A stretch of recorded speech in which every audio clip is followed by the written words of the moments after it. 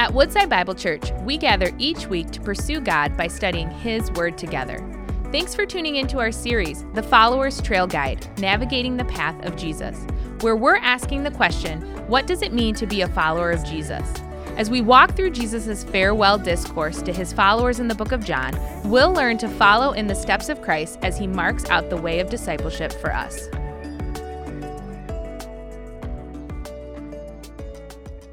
A recent headline in the October 4th edition of the U.S. News and World Report read this: Australian Rules Essendon CEO quits after one day in the job over church links.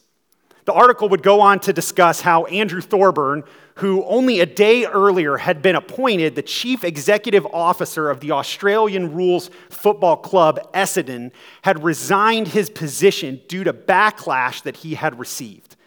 What had Thorburn done that had caused such an outrage that would ultimately force him to resign? Well, he was the chairman of the board of his church, City on a Hill, an Anglican church in Melbourne, Australia. The church previously, actually years before this moment, had expressed in teaching opposition to both same-sex marriage and abortion.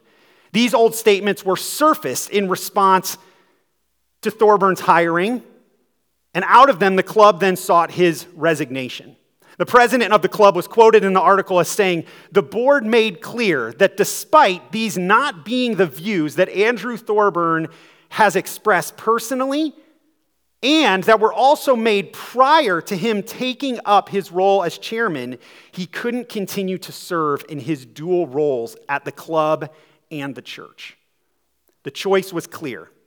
Either Thorburn was to resign from his church and the board he sat on there and decry their values, or he was to resign from the club. Thorburn ultimately made the decision to resign for the club. And after his resignation, he said in a statement, quote, that it was clear to him his faith was not tolerated or permitted in the public square, at least by some, and perhaps by many. I remember hearing this story several weeks ago and thinking how much it highlighted the tension that I think many followers of Jesus are wrestling with in our kind of current culture and climate. I think what we see in this moment isn't just related to Australia, but often all of us as we navigate an increasingly secular West and what it means to be a Christian in our kind of current day. While we might not face the same sort of high-profile challenges like someone like Andrew Thorburn might, many of us still face regularly the challenge of how we're to understand our faith and live it out in a culture and society that seems to only be increasing in its hostility towards Christ in his ways. And I think we all kind of feel and are maybe put in positions, or will be if we haven't already, where we're forced to choose between the way of Jesus and the way of the culture and society around us. And I think many of us are asking the question, what can actually help us navigate these sort of challenges? I'm sure he asked that question, and I know many of us ask and will continue to ask these questions in our day. Well, the good news is that Jesus actually knew that his followers would face these sorts of challenges, not just in our day, but in any day and age in those that would follow him until his return. And so in his last teaching prior to his death and resurrection and ascension, Jesus actually took time to prepare his disciples for the reality that they will face as followers of him in the midst of the world that is not always welcoming to who he is and what he's about. We've been in this series, The Follower's Trail Guides, where Jesus has been preparing his disciples for life when he isn't present until his return. And we find ourselves right in kind of the middle of the second section of it. And Jesus begins to engage and help us think through, what does it mean to actually live in the midst of the culture? And what he wants to help us see today from our text, and that I hope you'll see as we unpack it together, is that knowing our opposition and our support actually can help us stay on the way when we face those challenges. All right, let's jump in and hear these words from Jesus again, and we'll kind of unpack this together as we go. John 15:18 says this: "If the world hates you, know that it has hated me before it hated you. If you were of the world would love you as its own. But because you are not of the world, but I chose you out of the world, therefore the world hates you. In order for us to understand a little bit of the direction that Jesus takes here, because his words can seem kind of startling, we kind of need to remind ourselves of the flow of teaching that he's been engaging in this section. So these verses are found in kind of the second major section of Jesus' farewell discourse. The first section, in chapter 14, Jesus spends time comforting his disciples, that he's going to prepare a place for them, that he's going to provide a helper for them in the midst of his absence. In chapter 15, Jesus, in his second section, begins to prepare his disciples for the reality of what they are going to be called to do in light of his absence. He begins this section with the key statement, I am the true vine. Everything in this section kind of flows from that reality. And we looked at that statement a couple of weeks ago to see that when Jesus is saying that, what he's ultimately telling his disciples is that he is the true Israel and the one through whom God is going to fulfill his mission of filling the earth with his glory and redeeming that which is lost. And that, his followers have a role to play in that. That we are the branches that ultimately the vine will bear fruit through for God's kingdom and his mission. And so in light of that reality, Jesus, at the beginning of this section, calls his disciples really to do two things. The first thing we looked at a couple weeks ago, he calls them to abide in him. That you and I are meant to live in relationship in which we remain and abide in connection and relationship with Jesus continually, ongoing. The second thing then he then calls them to do, which Pastor Joel did a fabulous job unpacking for us last week, is that we're to love one another.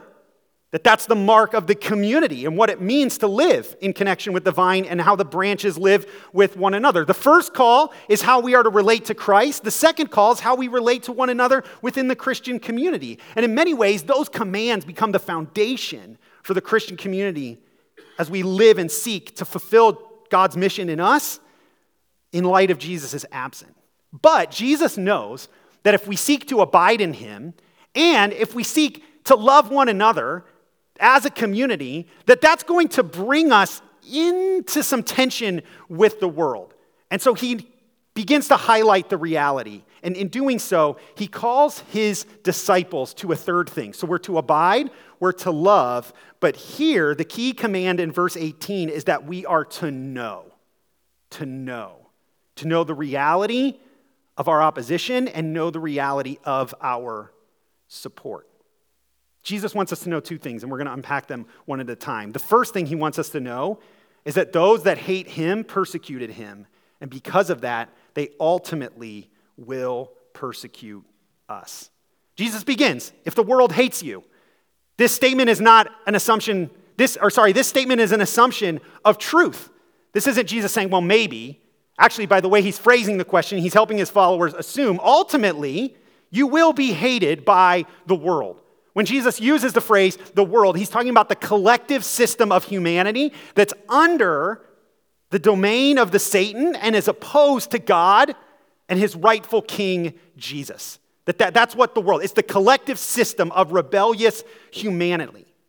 It's important for us to note because when Jesus uses the world, he's not just pointing to a specific group of people, but he's referring to the collective rebellion that humanity finds itself in and the way in which it stands opposed to God and his king, Jesus. And Jesus doesn't want his disciples to be surprised by the hatred of the world. He doesn't want them to be caught off guard. Hey, as you go to live and abide in me, as you go to love one another, don't expect that things are just going to go well for you. In fact, you can't anticipate the opposite. They are not going to go well for you. The world is not going to like you. We have all sorts of different reactions to the story I used to open our teaching today, but the one we shouldn't have a reaction is surprise. It shouldn't shock us that there are times where Christians are treated this way, even in ways of rejection and opposition. But why the hate? Why can we anticipate that there will be such opposition? Well, Jesus is clear, because they hated him. The opposition that we experience in the world as the Christian community, and speaking of us collectively here, is really a secondary opposition or a secondary hatred. The world stands opposed to Jesus, therefore, they're opposed to those that associate most directly and closely with him. Now, you might be tempted to think, as we look in our culture, well, I don't think people really hate Jesus. Right? Most people that we probably engage we'd probably say, I don't know if they hate him, they just seem indifferent towards him. We kind of live in an age of like, hey, you do you, I do, we kind of just believe what you want to believe, it's all good, and it seems like indifference. So these words can then feel foreign. What are you talking about, hate Jesus? That doesn't seem to be the way people are. But here's a key thing that I think Jesus would point us to. People are only indifferent to Jesus inasmuch they lack ignorance of his rightful claim as king over their lives. Try and see how different they are when they're presented that Christ calls them to surrender to his word and his ways, that they are called to obedience to him as the rightful king of the world. When that happens and people are confronted with the truth of God, indifference often moves to opposition. That in our quest for our own glory, we will stand opposed to anything that challenges us to surrender our lives under Christ. Commentator Leslie Newbigin, who served for many years as a missionary in India and then came back and was a pastor in the UK for a number of years, comments on this passage this way. He says, the love which binds Jesus to the Father and the disciples to Jesus is the total denying of the self to the point of death. It is therefore rejected totally by the world, where the fullness of life is seen as something to be grasped. Self-assertion must necessarily hate and reject self-denial. The world is not neutral when it comes to Jesus. They stand opposed to his rightful, true claims.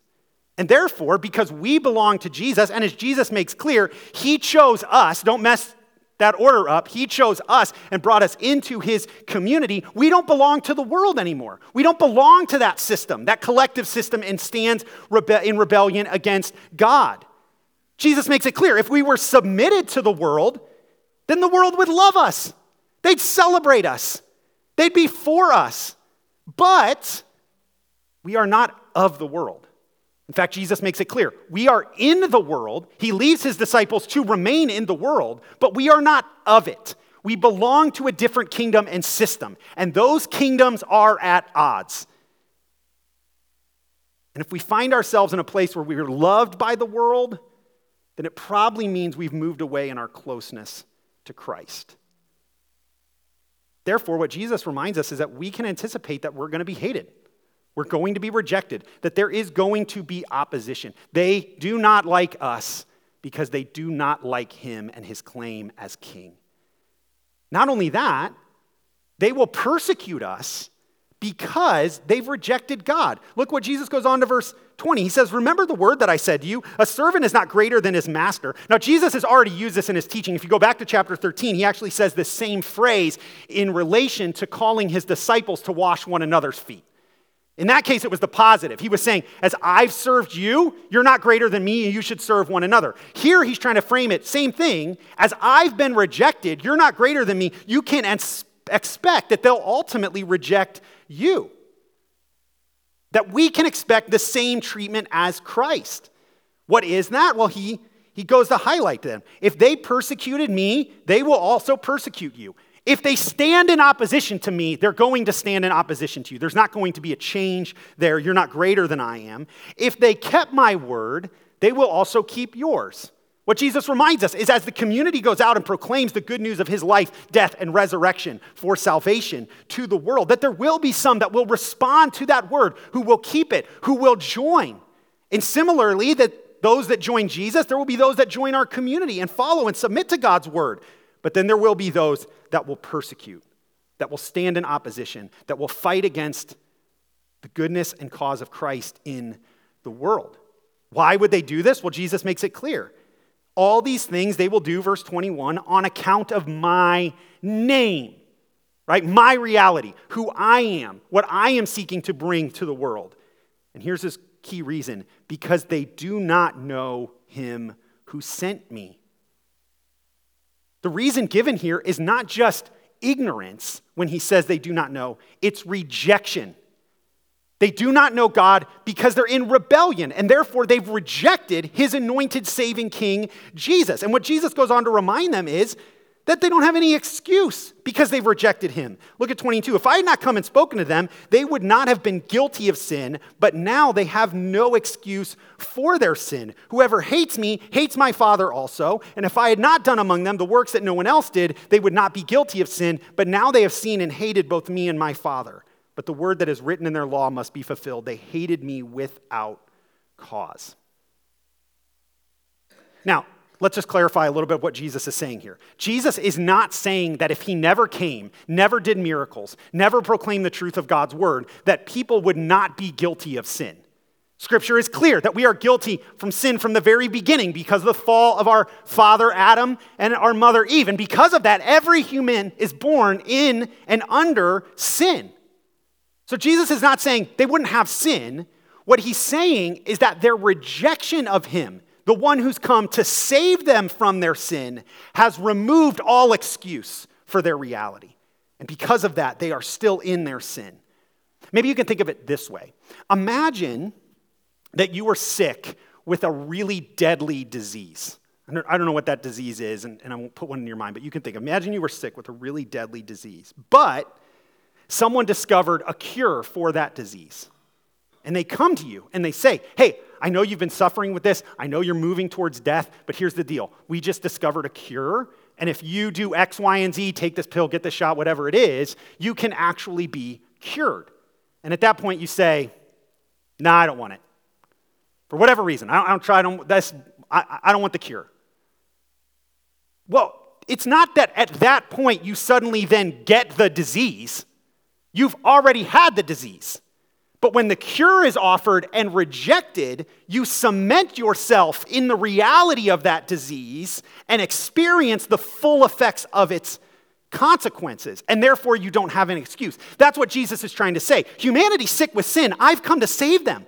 I've come to die for them, to cover your sin, to rescue from that place of guilt and shame, and bring you into eternal relationship with the Father. But in rejecting me, you've left yourself with no excuse. You've cemented yourself in the place of consequences for your sin. And Scripture is clear. The wages of sin is death, eternal separation from God. And so what Jesus wants to help them understand is, yes, I've come, but they stand in even greater guilt because they've heard the good news of me and still have rejected me. Why? Because they hate me and they hate my Father also, he says. Our treatment of Jesus ultimately, according to Jesus, only reflects our relationship to God. The way you relate to Jesus is the way in which you relate to the true God who has made all things. This is why it's good for us to center our understanding for ourselves and where people are at with God by looking at where they are with Christ. Lots of people believe in God. Lots of people claim God. Lots of athletes every touchdown say, thank God. But there is a difference between God and God as revealed in Christ. And what Jesus is saying, the way they respond to me is the way they respond to the true God.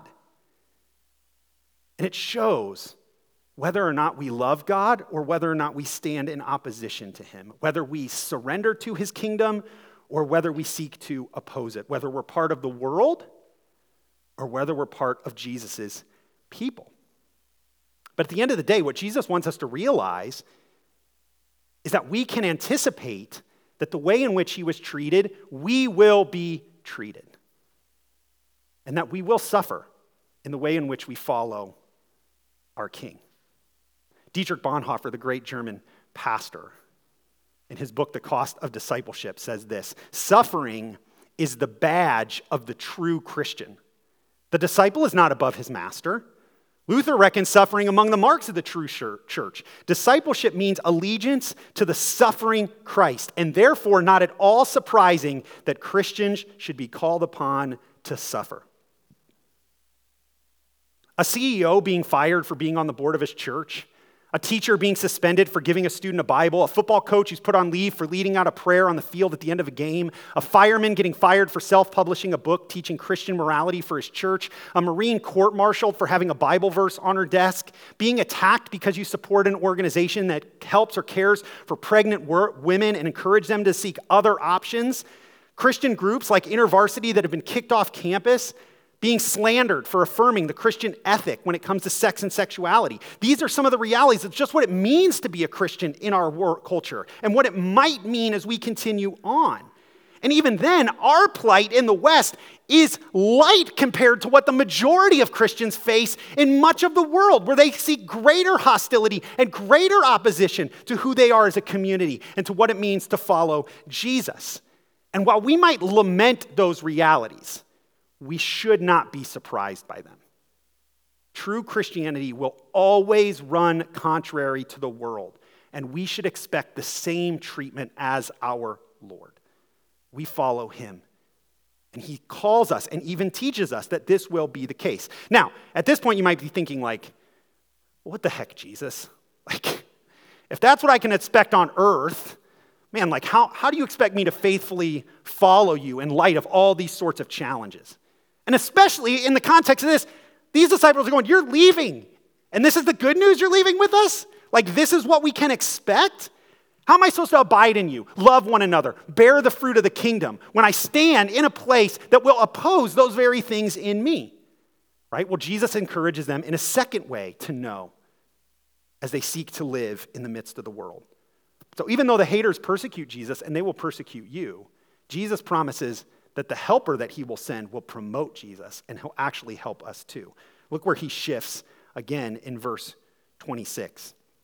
But when the helper comes, whom I will send to you from the Father, the Spirit of truth who proceeds from the Father, he will bear witness about me. And you also will bear witness, because you have been with me from the beginning. Jesus reminds them once again of, the Greek word is the paraclete, which we talked about a few weeks ago. It's Jesus' word that he uses here to describe the Holy Spirit, the third person of the Trinity. And the word paraclete in the Greek is it's hard to wrap our entire English language around what the word means. Because on one sense, it can mean advocate or counselor. It can mean helper, right? It's somebody who comes along and provides assistance and help to someone in need. And Jesus has already spoken previously that in his departure, he's going to send the Holy Spirit as the helper to help us be and live as a sort of people and community that he's calling us to be and live in light of his ascension. And so Jesus once again reminds them, yes, you're going to face this opposition, but I'm sending you the helper. I'm sending you the Holy Spirit.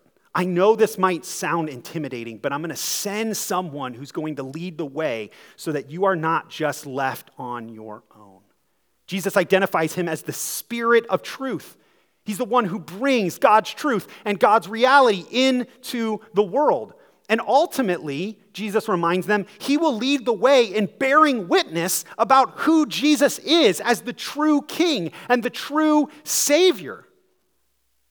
Ultimately, that comes through Jesus' followers. But what Jesus wants to remind them is that they can take courage because the Spirit will actually be the primary agent at work to bear witness to the truth of Jesus.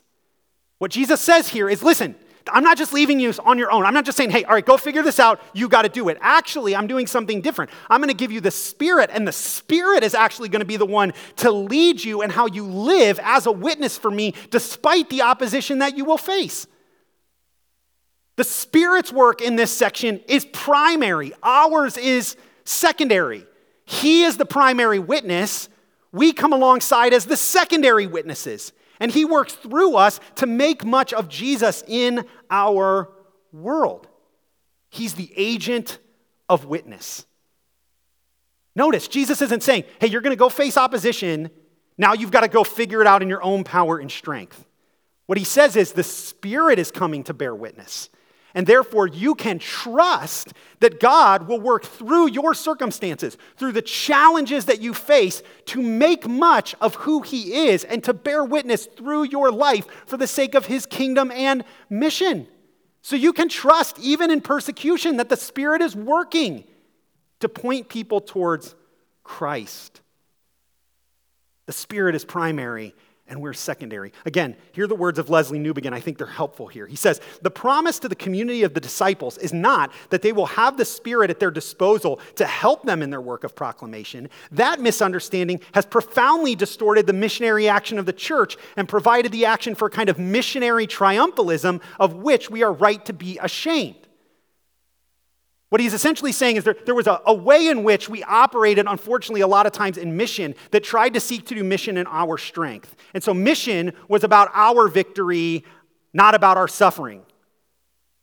It was about how we make things right and comfortable instead of how do we lay down our lives for the sake of others so they can know Jesus. And what Newbegin's reminding us is when we flip the order in this passage, when we make witness about us and then the Spirit, that's what happens. But what Jesus is saying is witness is about the Spirit. We then follow his lead. That's why he continues. The promise is that exactly in this tribulation and humiliation, right, in the midst of persecution, the mighty Spirit of God will bear his own witness to the crucified Jesus as Lord and giver of life. When we realize the order, what we realize is our lives, when surrendered to Christ, become a vehicle. And even our suffering and persecution becomes a vehicle through which the Spirit will make much of God. If anything, when we've looked over the history of the church for 2,000 years, it is often where suffering increases the most that we see some of the most mighty works of God among his people to bear witness to the truth and reality of Jesus. Therefore, our job, as Jesus says earlier, is to abide in Jesus and to love one another. That's the work. And then know that as we do that, it might bring us into conflict. It might cause us to lose jobs. It might force us to face opposition. But God will work even through that to make much of Christ and bear witness to him in the world. Now, let's be clear. This shouldn't lead us to some sort of passivity when it comes to our witness. This shouldn't lead us to some point where we say, oh, well, the Spirit's got it, so I don't have to do anything. No, that's not the point. Actually, it should embolden our witness by following the Spirit's lead into the places God calls us and then trusting that as we do that, he's going to work through us. Regardless if that's a positive experience or a negative experience. Whether that means when you share your faith with someone that they say, tell me more, or they say, get out of my face and don't ever tell me again. That we can still trust in that moment that if we're following the lead of the Spirit, he's working to bear witness to Christ. Therefore, the way we respond is to seek in wherever God leads us and calls us to be faithful to follow the Spirit. When you step into the moments of your life, maybe it's your work, maybe it's where you work out, maybe it's at a family gathering. Do you ever take a moment to just be attentive to how the Spirit might want to use you in that moment? Do you go in with your agenda, or do you stop and say, Holy Spirit, you're the lead. You're the one who's bearing witness to Jesus. I just want to be open to however you want to use me in this space. I just want to be open to use the things of my life so that you can make much of Christ. You see, when we do that, then we can step into any moment, even the worst moments, and still say, hey, I'm going to try to make this about Jesus. I'm going to try to follow and point people towards him.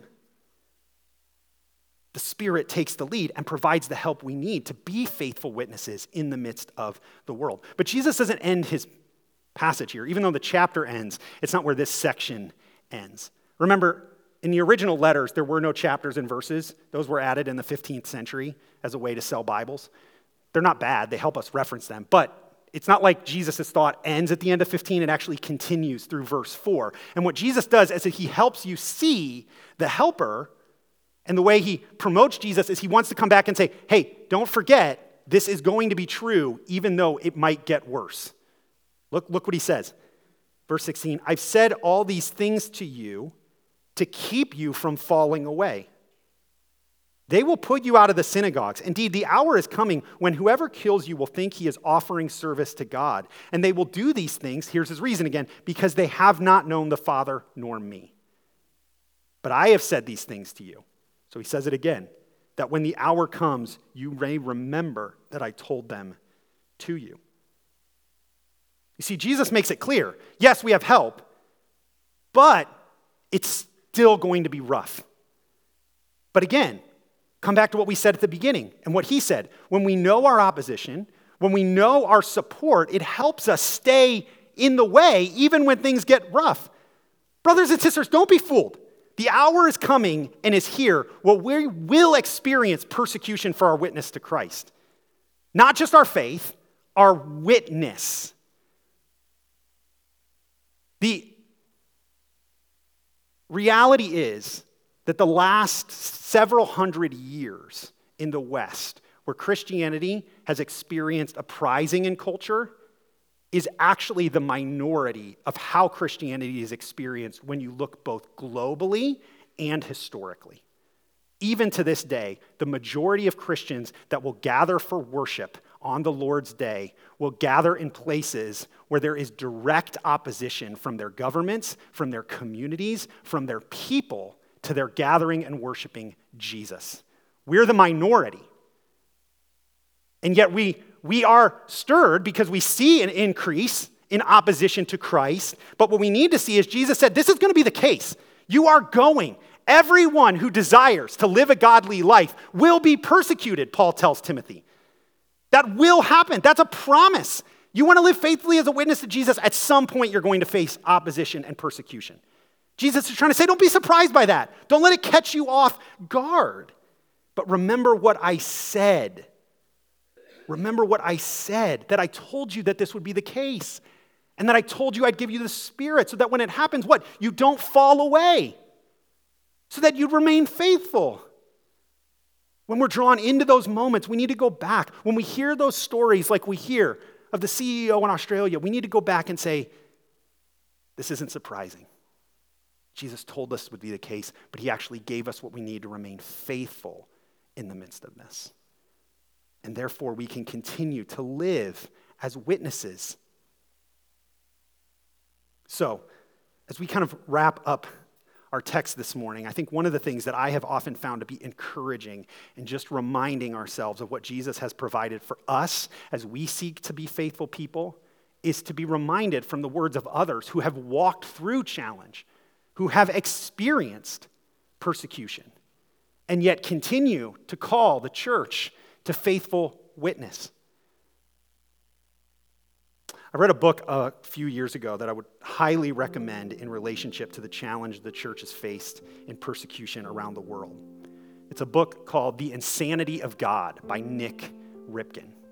Nick was a missionary for many years in Africa and began to see some incredible things that God was doing among believers in places where they experienced the worst persecution. And so him and his wife began to travel and collect stories and interview Christians who were under persecution or who had experienced persecution. And he writes this book kind of as a way of his own faith journey, how that encouraged his faith, but also as a way it can encourage our faith as well. One of the stories Nick tells in the book is the story of a man he names Stoyan, who was a pastor for many years in Eastern Europe during the height of communism and faced extreme opposition for his faith in Jesus.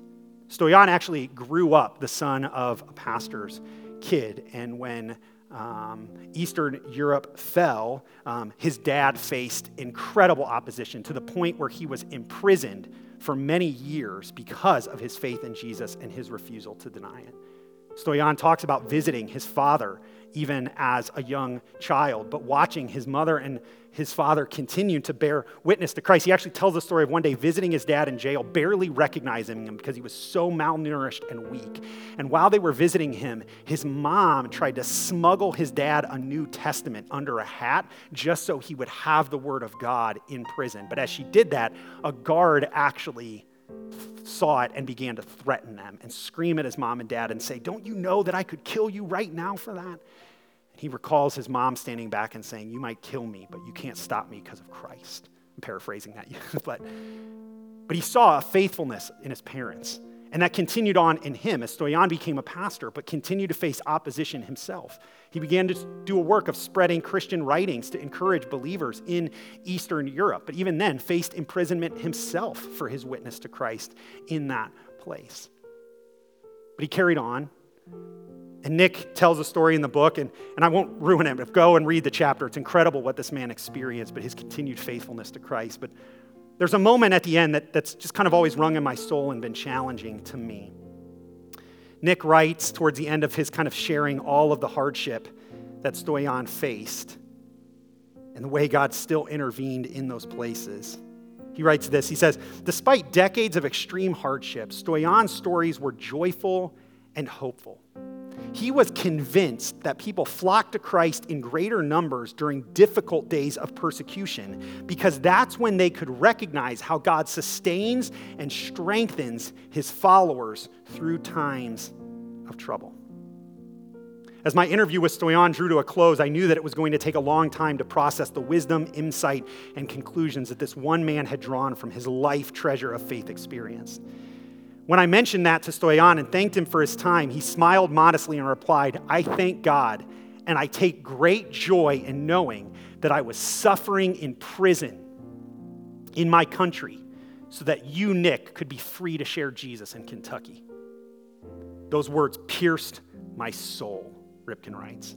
I looked Stoyan straight in the eyes. Oh no, I protested. No, you're not going to do that. You're not going to put that on me. That debt is so large that I can never repay you. Stoyan stared right back at me and said, son, that's the debt of the cross.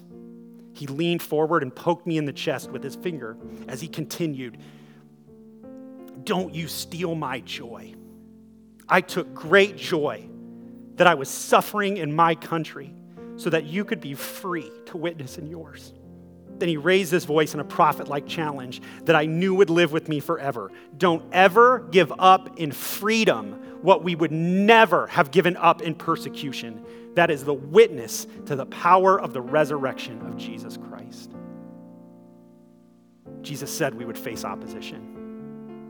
But when we look at the testimony of what he says and the testimony of the church that's walked through it, we're reminded we're still called to witness.